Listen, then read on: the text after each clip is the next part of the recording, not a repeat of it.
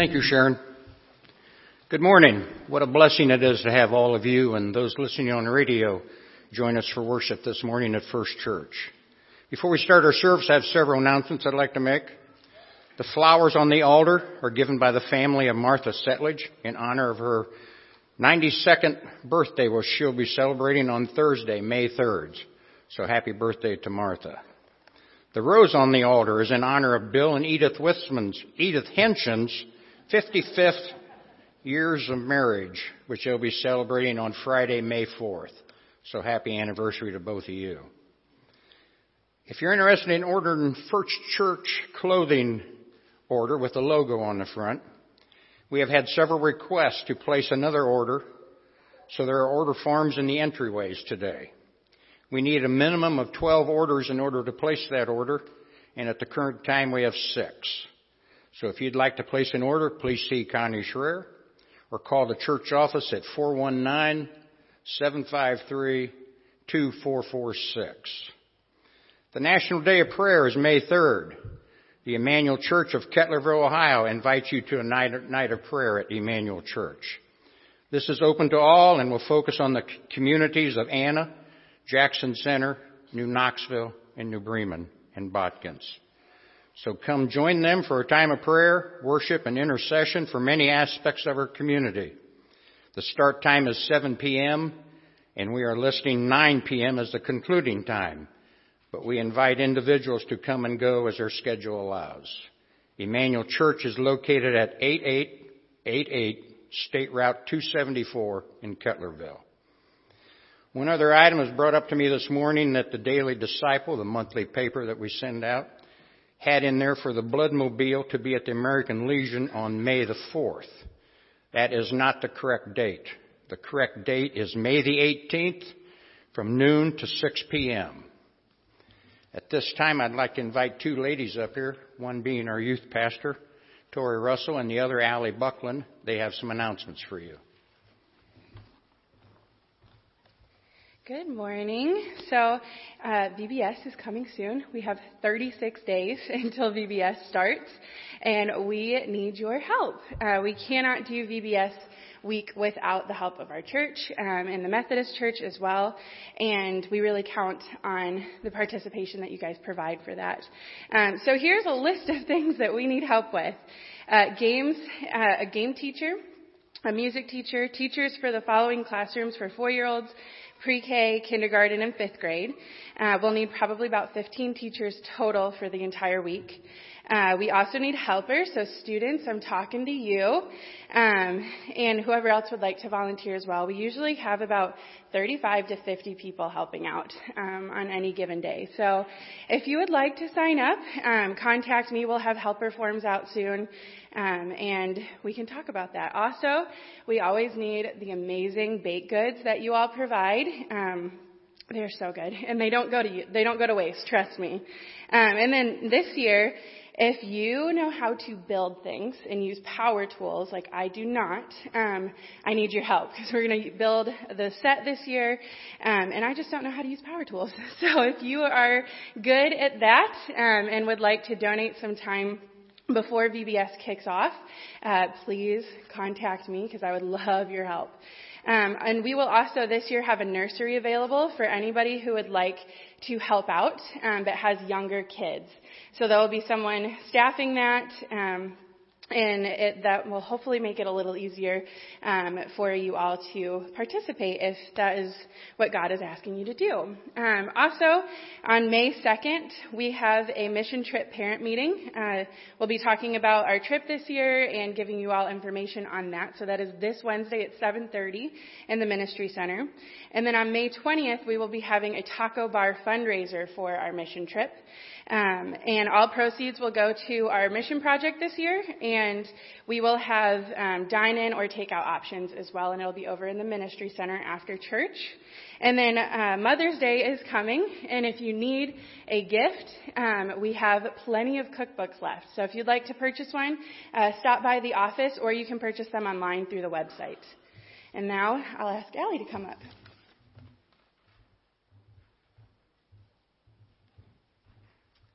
Good morning. I am going to talk to you today about sponsoring a child through Compassion International. I'm going to first tell you about the child that I sponsor. She lives in the Philippines. Her name is Nat Nat, and she's 4 years old. This is a picture of her, and I will have it back at the back table. She lives with her mother in a very poor part of the Philippines, and our family has been sponsoring Nat Nat for 2 years through Compassion International. I believe so much in sponsorship and in compassion, and I'm asking you guys to consider sponsoring a child as well. I was sitting in the congregation during Compassion Sunday about 2 years ago when I felt called to sponsor a child. I just kept thinking about my sweet Josephine, who was about 1 at the time, and how I would feel if I was living in poverty and couldn't provide her with the necessities of life, such as clean water and good food and an education. I decided that day that if I could help another family have access to clean water, good food, education, and most importantly, learn about the saving power of Jesus, that I should. We chose to sponsor Nat Nat, who was almost Josephine's age that day, and our lives have been changed ever since. We've exchanged letters and pictures and even sent her a Christmas gift of chickens through Compassion this year. There are many children living with no money and no food. Can you imagine not having the basics of life? These stories that you hear are overwhelming, but very common in these countries. In fact, there's a table set up behind or to the left in the back, where the kids' bags are that display children that are just like Nat Nat who are waiting for sponsors. After Nat Nat was sponsored, her mother wrote us a letter and said, "We're so happy because now we've left poverty behind forever." That's the power of sponsorship. That's why we sponsor Nat Nat, and it's why I'm inviting you to find your own child today. Your sponsorship is unique and child-specific. It's a special relationship where you can exchange personal letters with a child, and your gifts directly support that little boy or girl that you've chosen. Many sponsors choose their child based on name or age or country. What if you could release a child from poverty forever? If God's calling you to help a child, would you please come and see me at the sponsorship table? Compassion is a trustworthy organization. It's been around for more than 60 years. It's a Christian ministry, and it meets the physical needs like hunger, clean water, education, and health care. But they also introduce the children to Jesus. The cost per month is less than what you might spend on lunch after church today. And Joel and I consider it part of our monthly tithing. It's easy to set up monthly payments online, and Compassion helps you communicate to your sponsor with your sponsored child by providing you with special notes and self-addressed envelopes. And I have some examples at that back table. They also translate the letters that are being sent and received from your child. Sponsorship really is an amazing experience. And we have Josephine a part of it too by drawing pictures and telling us what to write, and we'll write stuff down. And I really think that you would enjoy being a part of sponsorship. I believe that if God leads you to sponsor a child, He will change your life in addition to your child's life. I know that I've been changed in so many ways as Nat Nat's sponsor. And there are too many children waiting for us to stand up for them. Let's do that today. I look forward to seeing you at that back table. Just come and even take a look, ask some questions, and I'll help you, be able to answer as many questions as I can. So please stop by, and I look forward to seeing you there.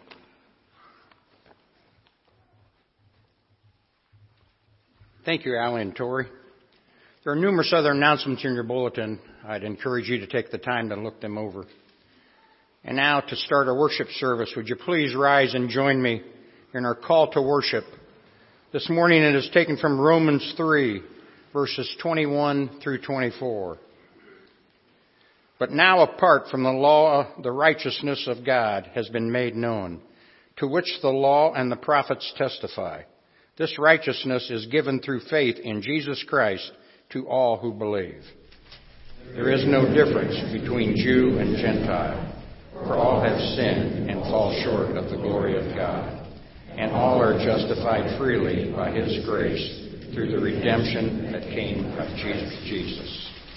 And now, please remain standing for our opening song, Come Behold the Wondrous Mystery.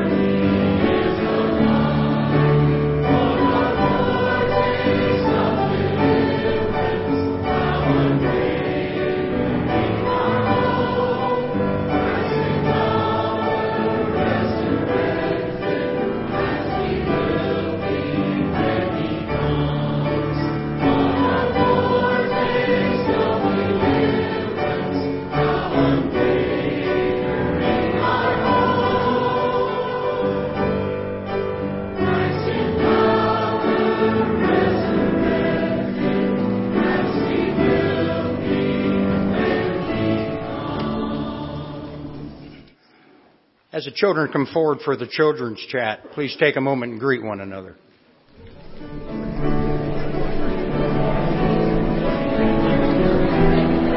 Good morning. Oh, good morning. Oh, hi. Yeah, I'm Mrs. Robb. I'm the one who does weird things to you. You remember the chocolate? Yeah, she doesn't trust me anymore. It's all good. Sing with me if you know my song. This little light of mine, I'm gonna let it shine. This little light of mine, I'm gonna let it shine. This little light of mine, I'm gonna let it shine. Let it shine, let it shine, let it shine. Do you know what comes next? Hide it under a bushel. No! I'm gonna let it shine. Hide it under a bushel. No! I'm gonna let it shine. Hide it under a bushel. No! I'm gonna let it shine. Let it shine, let it shine, let it shine. Do you know what's next? Won't let Satan blow it out. I'm gonna let it shine. Won't let Satan blow it out. I'm gonna let it shine. Won't let Satan blow it out. I'm gonna let it shine. Let it shine, let it shine, let it shine. How many of you heard that song before? Oh, good. I picked a good one then. I remember you sang it once. Now, I picked that song because this song has a lot to do with what Pastor Joel's going to talk about. When he talks about Acts, they talk about things that Jesus did and what his disciples did to go and tell the story of Jesus and all the cool stuff that he did. So, what does that song mean to us? That song is a reminder of what we can do. So if your light is going to tell Jesus' story, then you can do that with your words, you can do that with your actions, and you can do it with your life. So if I won't let Satan blow it out, what am I going to do? I'm going to let it shine. That's right. So what does it mean to cover something up? What does it mean to cover our light? Do you know what that looks like? Maybe not literally. I could cover it with an umbrella or a basket. What do you think? Maybe. But if you're covering up your light, can other people see it? No. So if I'm being a good friend, would that be letting my light shine? No. Sure would. Because does Jesus want you to be a good friend? Does God want us to be a good friend to people? Yeah. What if I was pouty? Thank you. What if I was pouty and I'm like, I don't want to be a good friend today? Would God be as happy with me? Am I letting my light shine for everyone to see? Not so much. So when Pastor Joel is talking about Paul and Jesus and all these other characters going and letting their light shine, that's what that song is reminding us. Does that make sense? I'm going to bow my head and I'm going to fold my hands and I'm just going to sing a little bit more because God likes it when we sing, doesn't he? Does he? Yeah. The Bible says make a joyful noise. It doesn't have to be ready for the record label. It just has to be sincere and it has to be your best, right? Yeah. This little light of mine, I'm gonna let it shine. This little light of mine, I'm gonna let it shine. This little light of mine, I'm gonna let it shine. Let it shine, let it shine, let it shine. Amen. Thanks, guys.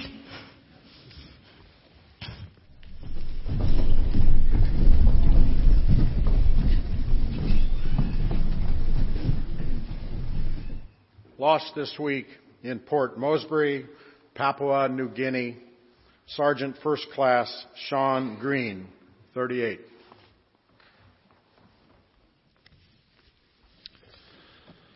Before we pray, I just want to once again highlight that this Thursday is the National Day of Prayer, and I do encourage you, whether you're able to join us at Kettlersville on Thursday night or not, to set aside some time that day to pray for our communities, pray for our churches, and pray for our nation and our world. It's definitely an important thing to do, not just one day of the year, but every day, but especially that day, to set aside time and pray for those things. What a wonderful thing we can be doing for our nation and our world is be lifting up those concerns to the Lord in prayer. Let's do that together right now. Father, thank you so much that we have the opportunity to pray, not just one day of the year, but every day, and lift up our concerns to you. We trust and know that you are a God who hears as we pray, who listens and acts and is able to provide in ways, Lord, beyond what we can possibly imagine. You are good, and we trust that you will do what is best for us, even if we're not always aware of what that best is or means. But we trust that your will is what is best. We trust that your purpose and your plan is greater than anything we can come up with on our own. And so we submit ourselves to your plan and your authority. And we ask that you would work in our lives, Lord, to bring that about. We pray, Lord, for the concerns that we have listed in our bulletin, the names that are listed there, and all of the burdens and the health issues and whatever else those names represent. We pray that you would work and that your will would be done in those situations. Pray each name that's listed there and the families and the friends that are surrounding them would experience your grace and your goodness even now, and experience your peace and your power in their situation. Lord, we also, with the National Day of Prayer in mind, do pray for those who are in authority over us. We pray for our local governments, our state government, and our national government, Lord, that you would work and act, that our leaders would have a hunger and thirst after your righteousness. And we pray especially this week with the news of North and South Korea meeting to talk about peace treaties and just the wonderful news that brings, Lord. I pray that it would follow through, that we would see peace and conflicts coming to an end around this world, especially on the Korean Peninsula. Lord, we thank you for this and pray all these things in the name of your Son who taught us to pray, saying, Our Father, who art in heaven, hallowed be thy name. Thy kingdom come, thy will be done, on earth as it is in heaven. Give us this day our daily bread, and forgive us our debts, as we forgive our debtors. And lead us not into temptation, but deliver us from evil. For thine is the kingdom, and the power, and the glory forever. Amen. I invite those who are helping with the offering to come forward at this time. Thank you.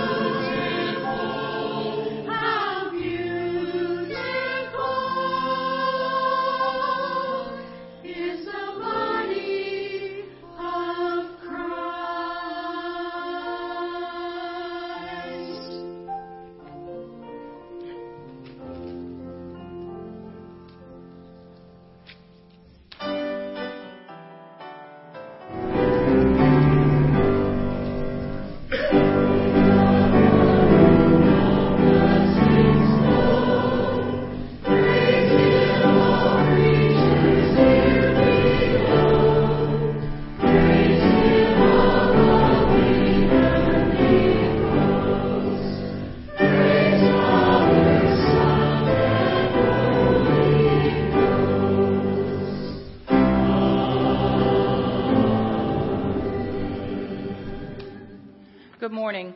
Please remain standing for the scripture reading this morning, and if you have your Bibles, please open them up and follow along.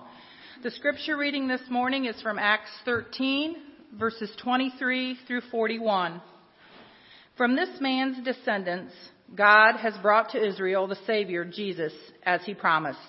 Before the coming of Jesus, John preached repentance and baptism to all the people of Israel.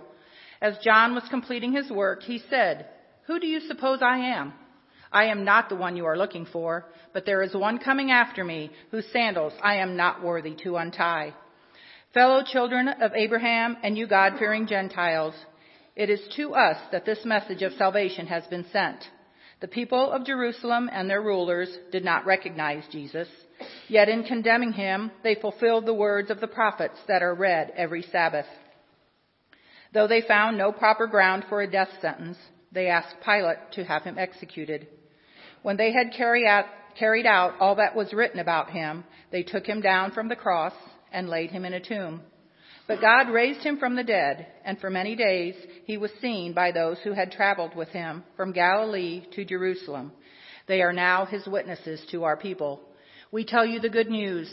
What God promised our ancestors, he has fulfilled for us, their children, by raising up Jesus. As it is written in the second Psalm, "You are my son, today I have become your father." God raised him from the dead so that he will never be subject to decay. As God has said, "I will give you the holy and sure blessings promised to David." So it is also stated elsewhere, "You will not let your Holy One see decay." Now when David had served God's purpose in his own generation, he fell asleep, and he was buried with his ancestors, and his body decayed. But the one whom God raised from the dead did not see decay. Therefore, my friends, I want you to know that through Jesus, the forgiveness of sins is proclaimed to you. Through him, everyone who believes is set free from every sin, a justification you were not able to obtain under the law of Moses. Take care that what the prophets have said does not happen to you. Look, you scoffers, wonder and perish, for I am going to do something in your day that you would never believe, even if someone told you. And now we'll be singing just the first verse of hymn number 45, Surely Goodness and Mercy.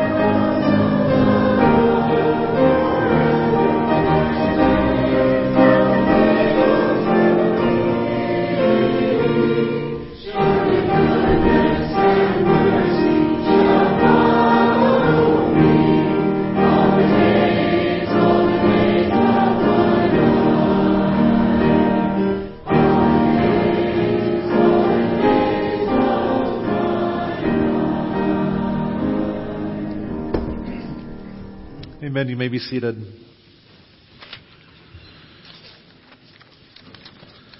Father God, as we open your word together this morning, I pray that you would guide us by your Spirit. I pray that you would help us to see the truth of your word and what you have in store for us this day.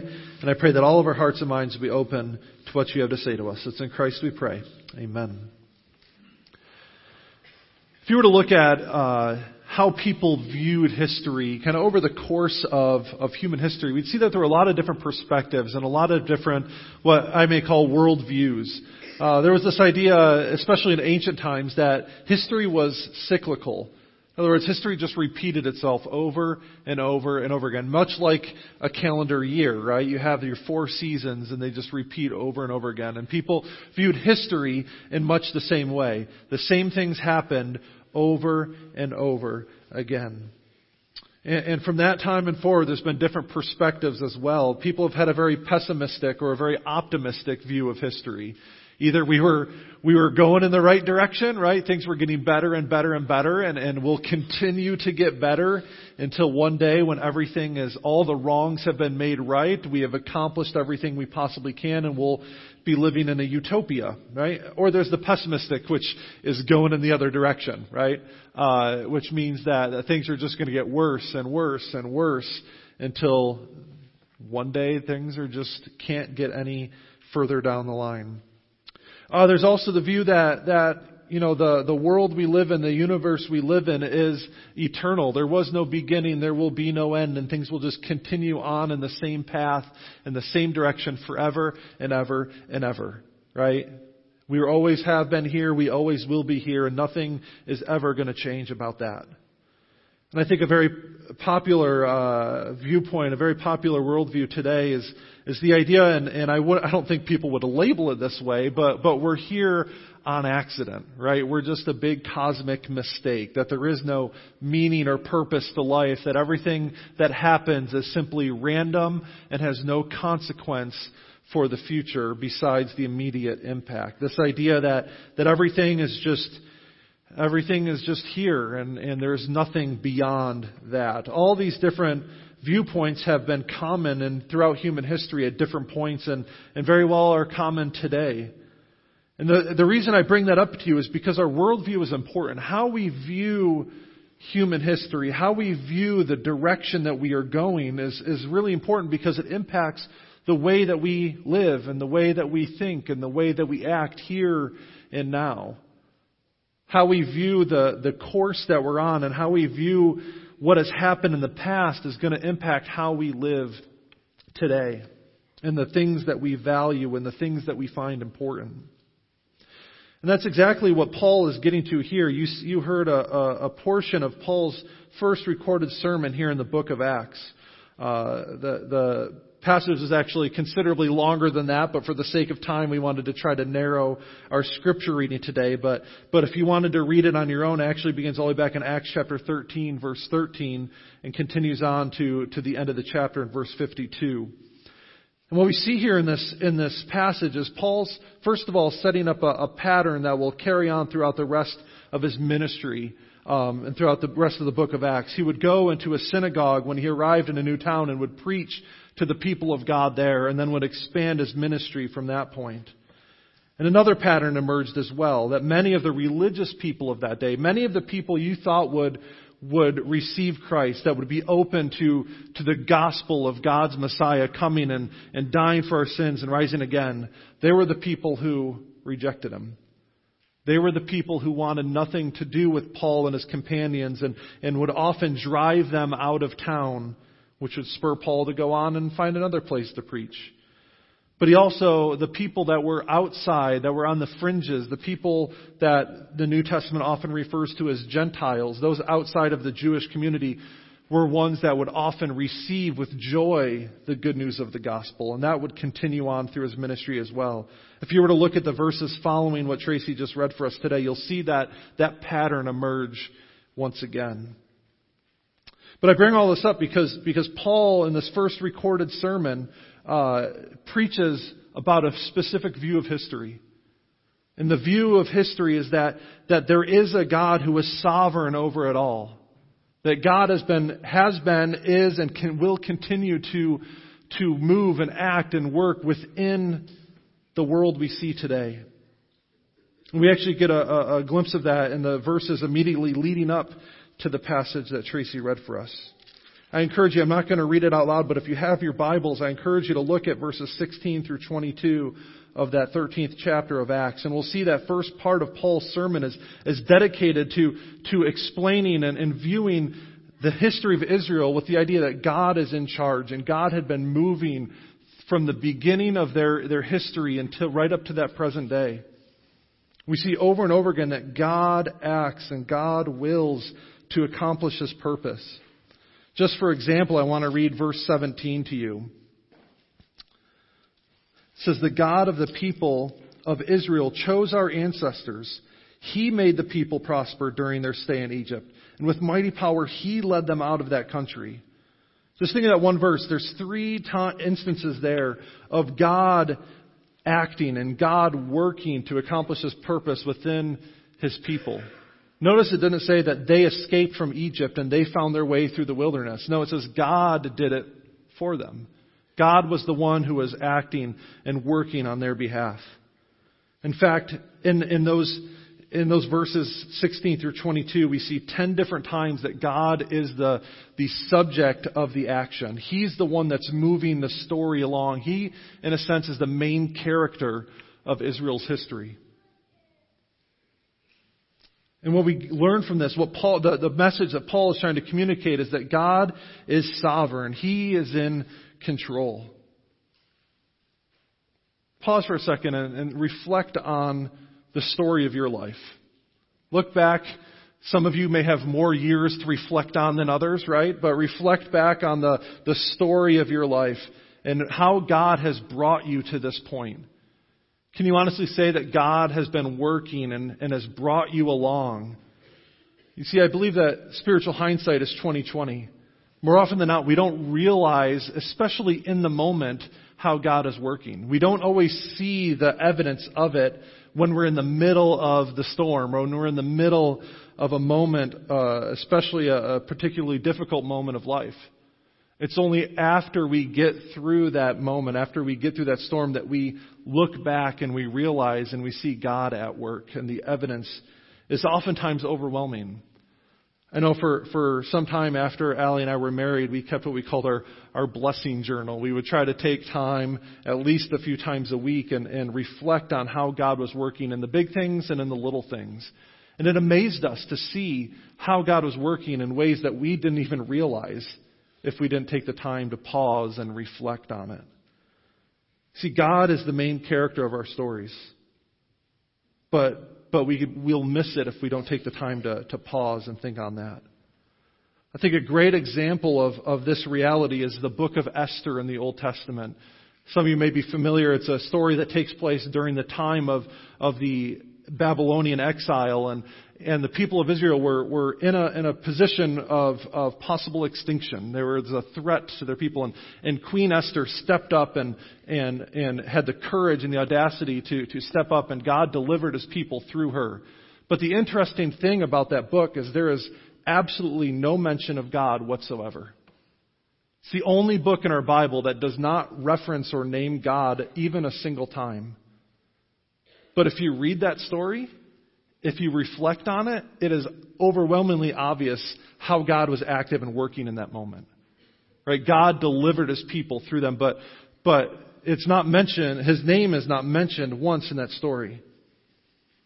Our lives can be the same way. If we reflect, we can see, we may not realize it, we may not notice it, but God is working and He is active and He's bringing us to the purposeful end that He desires. Proverbs chapter 16 verse 9 says, "The heart of man plans his way, but the Lord establishes his steps." In other words, we may think we have everything in control. We may think we know what we're doing. We may think we have all our lives planned out, but it's actually the Lord who is working. It's the Lord who determines our ways.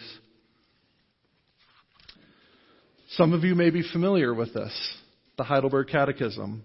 Right, the question that we had all of our students this year memorize is the very first question, and it speaks directly to this worldview, this idea that God is active and working in our lives. The question is, what is our only comfort in life and in death? That I am not my own, but belong body and soul in life and death to my faithful Savior, Jesus Christ. He has fully paid for all my sins with His precious blood. He has set me free from the tyranny of the devil, and He watches over me in such a way that not a hair can fall from my head without the will of my Father in heaven. In fact, all things must work together for my salvation. Because I belong to Him, Christ, by His Holy Spirit, assures me of eternal life and makes me wholeheartedly and willing and ready from now on to live for Him. That passage speaks to God's tender care and His mercy and His provision for us, and that all things must work together for our salvation. God is active and working. Even the hardest parts of our lives, even the most difficult moments, God is active and working even in those to bring about His good and His will and His plan for us. We just have to have the eyes to see it, like Paul does here in this passage. And so you may ask, what does God's sovereignty mean for me? What does it mean for us? Well, first it gives us the confidence that through the good, the bad, and the ugly of life, God is there and He is working. You see, we may go through life and think that we have everything under control. We can go through life thinking that if I just plan everything out to the finest detail, if I just control everything, if I stress out over every detail of life, then somehow I'm controlling my destiny. Somehow I'm in charge and I'm steering the ship in the direction I want it to go. But for some of us, we get a harsh wake-up call that is certainly not the case. We often only turn to God as a last resort in those moments. Like that saying goes, when all else fails, pray, right? But first we need to go to God first. When we have an idea that God is active and working and throughout history and in our own lives, we have the confidence that He is there and we can trust Him and submit to Him and allow Him to work in and through us. It also gives us the assurance that we are in good hands, that He will work all things together for our good, as it says in Romans 8:28. You see, the problem is that we don't always understand or we don't see the good that He is working. We can't understand it or can't perceive it in the moment. But He is actively working for our good. And it gives us hope. It gives us the opportunity to trust in His promises and trust in His Word, even if we're not feeling it in the moment. Because we know that He is sovereign and His word will never fail. Isaiah 55:11 reminds us that God's word does not return to Him empty. It always accomplishes what He desires. And if we have that mindset, if we have that worldview, then everything else falls into place. And so we see here also that God brings human history to its purposeful conclusion, and that is by sending His Son, Jesus Christ, the greater King. You see, Paul recites Israel's history up to the point of King David, who was the great king. He was the one who God had made that promise to all the way back in 2 Samuel chapter 7, that God would establish His throne and His kingdom forever. That one of David's descendants would rule and reign for all time. You see, obviously, though, David died, right?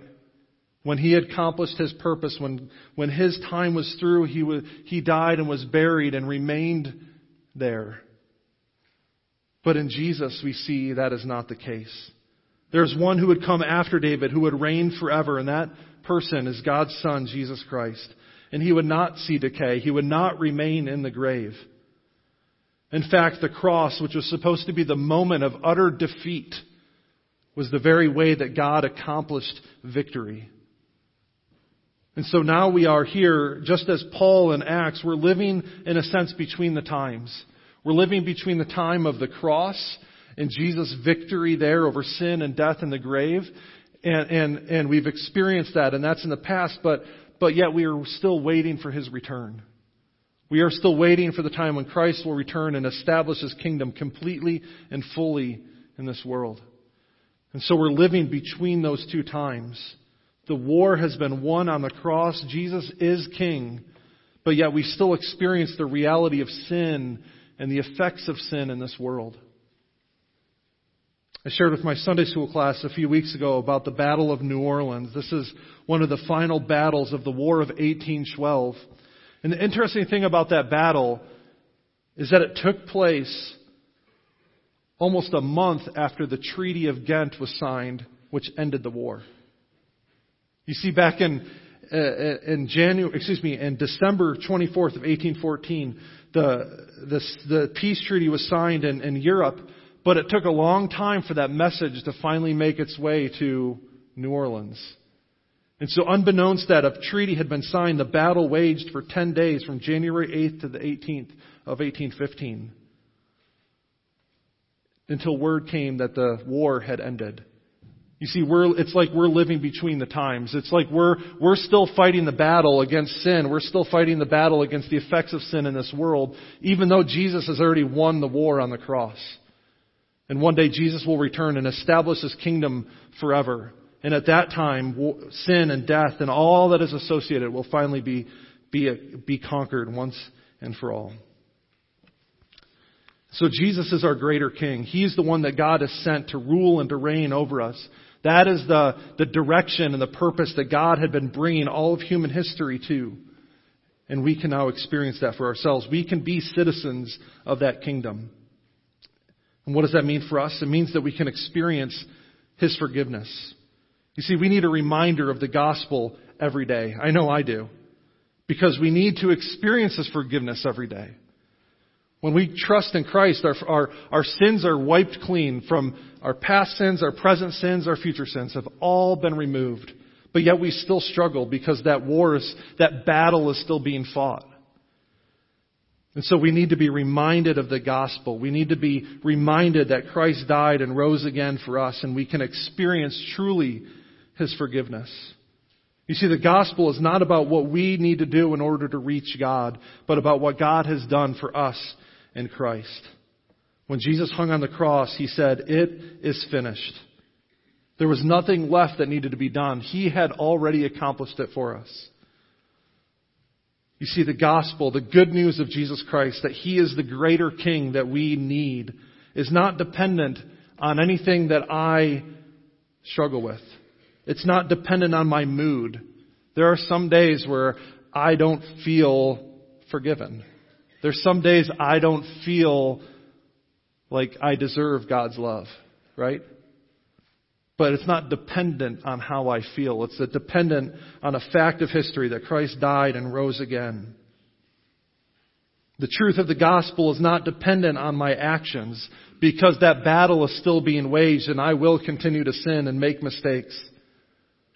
Now our goal is to strive and be like Christ. Our goal is to turn from sin and run towards Christ. But the reality is we will continue to struggle with sin. And so the gospel is not dependent on that. Our sin has been forgiven. And so we can trust and hope that Jesus is King. And we can be citizens of His kingdom. And it's not dependent, the gospel is not dependent on our circumstances. Remember, God is sovereign. He is in control. And there's nothing that can separate us from His love. Romans chapter 8 teaches us that. It says, "In all these things we are more than conquerors through Him who loves us. For I am convinced that neither death nor life, neither angels nor demons, neither the present nor the future, nor any powers, neither height nor depth, nor anything else in all of creation will be able to separate us from the love of God that is in Christ Jesus our Lord." Nothing in all of creation can separate us from God. You see, that's the struggle we often deal with, is that we feel that we find our identity, in things apart from Christ. We find meaning and we find purpose in things that are not of Him. That's what Paul's getting at. He says we've been set free. We're no longer slave to sins or under His power. We've been justified. We've been made right with God in a way that the law of Moses never could. See, our problem is that we keep trying to find our purpose. We try to find our salvation. We try to find our meaning in things apart from Christ. Even the good things of life. In our family, in our job, in our bank accounts, in our pleasure, right? We find meaning and define ourselves by any number of things. Even good things can become idols when we define ourselves by them. Instead, we need to submit to Christ as King. We need to find our joy and our hope and our identity in Him. And in doing so, we will find purpose. We'll find joy and find meaning. See, we've been justified, it says. We've been made right before God. Once we were enemies, but now we are at peace. Once we were dead, but now we are alive. And we've been justified, we've been set free, we've been forgiven, not so that we can continue in our sinful ways, but so that we can live for Christ. We can live and act and be the people that God intended us to be. See, God loves us enough to accept us just as we are, but He also loves us enough not to leave us that way.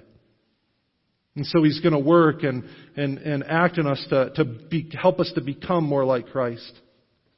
1 Peter chapter 2, verses 9 through 12 says, "You are a chosen people, a royal priesthood, a holy nation, God's special possession, that you may declare the praises of Him who called you out of darkness and into His wonderful light. Once you were not a people, but now you are the people of God. Once you had not received mercy, but now you have received mercy. Dear friends, I urge you as foreigners and exiles to abstain from sinful desires that wage war against your soul. Live such good lives among the pagans that though they may accuse you of doing wrong, they may see your good deeds and glorify God on the day He visits us." See, being committed to Christ is about being committed to His act and His work in this world. That includes in all of human history, but includes in your life as well. Being committed to see Him working and being committed to His purposes. And that includes turning away from our sin and embracing Christ as Lord and Savior. Let's pray together today.